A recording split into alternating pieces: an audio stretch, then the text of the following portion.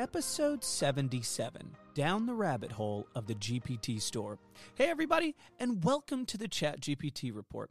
I'm your host, Ryan, and today I'm excited to bring you the latest AI news that I feel is important. I say this because I think sometimes myself, I'm sure you, get overwhelmed with AI news, and I'm trying to bring you the news that I feel will be relevant in the coming days, weeks, months, years. Not just, hey, this happened, so I need some filler material to throw your way, but stuff that will actually be relevant. Now, before I begin today, I wanted to address something. If you listen to my podcast, you may have noticed that I sometimes insert ads. I have a decent little following here, and I'm paid some money to do that based on the ads for the show. I mention this because the episodes are only 12 to 20 minutes long typically, and there are sometimes 4 ads pasted all around in there. So with that, I appreciate your patience with the ads because they help me earn a nice little small income on the side money there. And hopefully I'm saving that up to buy a house for my wife here soon and my kids. So as a one-man show, this is always helpful. And as always, I really appreciate you listening to my podcast. And I just wanted to address that before somebody out there is like, man, why do you have so many ads? I do it because, like I said, it creates a nice little side income and I'm able to save some money for things down the road. So appreciate you guys listening and appreciate your patience with that. So, what will we learn about today? Firstly, we'll discuss how to create a Where's Waldo AI tutorial. That sounds fun. Rabbit, what is the lost father? And finally, the GPT store first look. So strap in and enjoy the show. This episode is brought to you by Shopify. Forget the frustration of picking commerce platforms when you switch your business to Shopify, the global commerce platform that supercharges your selling wherever you sell. With Shopify, you'll harness the same intuitive features, trusted apps, and powerful analytics used by the world's leading brands. Sign up today for your $1 per month trial period at shopify.com/tech, all lowercase. That's shopify.com/tech.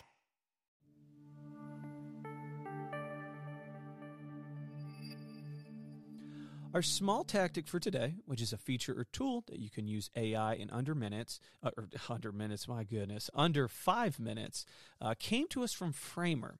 And he posted a phenomenal tutorial on how to make a new Where's Waldo maps. And it involves giving whatever AI text-to-image platform you use and creating new maps. Now, this, just for reference, this isn't just a plug and play and it works. It does require some extra work, but in general, he gives you some great examples. Now, for this example, we'll be using Midjourney. Now, how he does it. He gets up to 5 old photos of Where's Waldo maps to give the system of context. So have some context to like, hey, this is what I'm trying to create. And then has a prompt ready to go to make the Where's Waldo. For example, it says, quote, create a Where's Waldo at the beach with these 5 pictures attached as reference. And end quote. And let me tell you, it gives you a nice little Where's Waldo maps. Now, I know what you're thinking. Ryan, send that immediately so I can plug and play. Well, it's not that simple.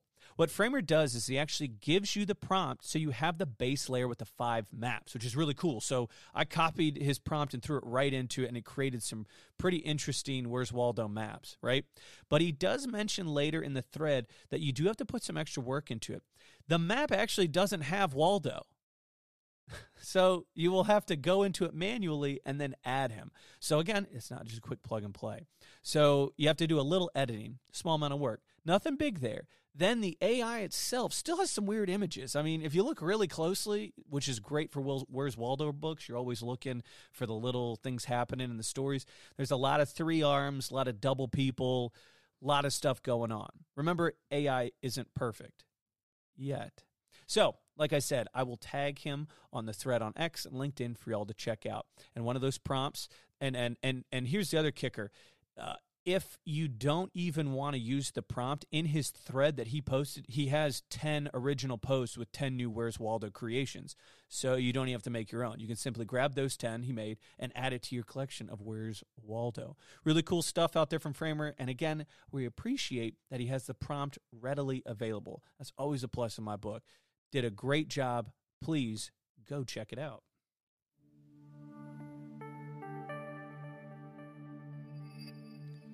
What is the lost Father. It's a small animated film about 6 minutes long ago created by AI.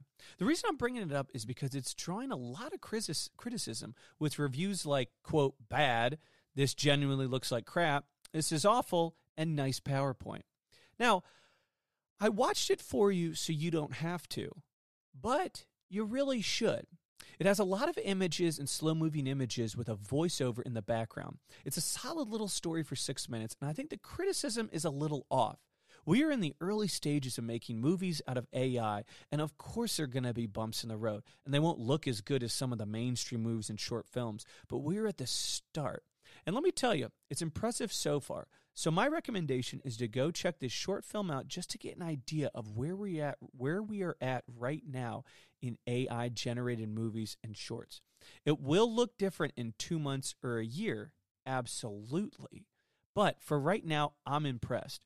Great job to The Real Robot, that's the R-E-E-L, and then Robot, for making this short film. And again, the storyline was actually pretty good. So even if the images weren't what you'd want, the story with the images combined were excellent. And again, in a year, I'm sure we'll look back and go, holy cow, that we've come so far. But for right now, very impressive. I think the reviews are I think they're a little overboard, to be honest with you. I really enjoyed it. Go check that out. That's The Lost Father by The Real Robot.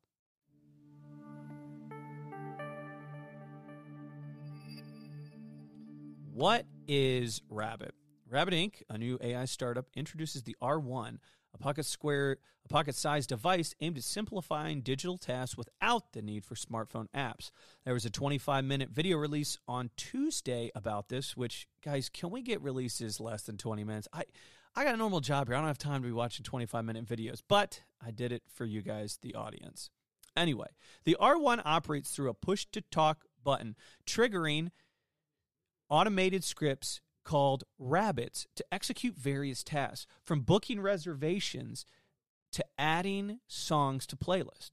Unlike voice assistants like Siri or Alexa, it doesn't rely on apps or APIs and doesn't connect to smartphones. Instead, it uses Rabbit OS, allowing users to grant limited access to select apps via a web portal without storing their credentials. Legit sounds like the Humane AI pen. Stop. Legit sounds like the Humane AI pen, which we talked about a few months ago, which legit would be a direct competitor to this. Same functionality. I say same loosely, but it's similar. All you techies out there will tell me how much different they are, but they're very similar. Speaking of Humane AI pen, they just laid off 4% of their workforce with the CTO leaving. So things might not be going amazing over there, but we will see. Anyway, back to Rabbit. They just priced at $199, way less than the $700 target that Humane AI Pen has. Now, the R1 emphasizes functionality over entertainment, focusing on mundane tasks rather than multimedia consumption. It boasts a unique teaching feature, enabling users to train their own, like I said, quote, rabbits to automate the niche tasks. The device's aim is to become a seamless interface for navigating the digital world, providing an intuitive tool for handling complex errands in real time, all while prioritizing user privacy with its select app access and limited data storage policies. I know what you're thinking, Ryan. What are your thoughts on this? I really don't know what to think on this stuff. Are these the new iPhones that will disrupt the iPhone space, or will these end up on Goodwill shelves along with all the other kitchen appliances in 20 years? No one knows, but it'll be interesting to see how they do. Guys, what am I missing here? Am I missing a huge function that these things will be doing? Email me at thechatgptreport@gmail.com to let me know. I really want to hear your thoughts on this one.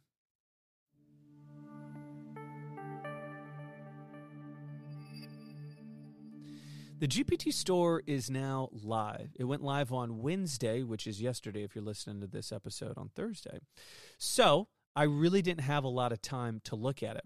But let me give you an overview of what you can expect. If you don't know what a GPT from OpenAI is, let me explain. Basically, GPTs are like super helpful sidekicks that you can create for specific stuff you need help with. Let's just say you want to help understanding a new board game's rules, teaching math to a brother or sister, even making your own stickers. These GPTs can do that. And you can share these cool creations with others as well. The best part is you don't need to be a computer whiz to make these. It's as easy as having a chat. You just tell it what you want to do, give it some extra info or smarts, and decide what tricks it should have. Kind of like searching the internet, making pictures, or crunching numbers. It's like having your own little AI buddy that you can make all sorts of awesome things with. The difference here is that you can give it a lot of context, so it's not just scraping the data. It's using what you're giving it to show something. For example, you can feed it a ton of advice on how to negotiate from papers to YouTubes to videos, or from YouTube videos, and then it'll have the context around it to better explain. And again, that's a really simplified example, but that is what a GPT is. So, what's with all the hubbalub? Is it hubbalub? Yeah, the hubbalub. Okay, we'll go with that. Now, the GPT store is an exciting venture allowing users to create custom versions of ChatGPT tailored for specific purposes, equipped with expand knowledge and customized actions. Some of these include creations like a software that will code whatever you tell it, so you basically need no coding skills.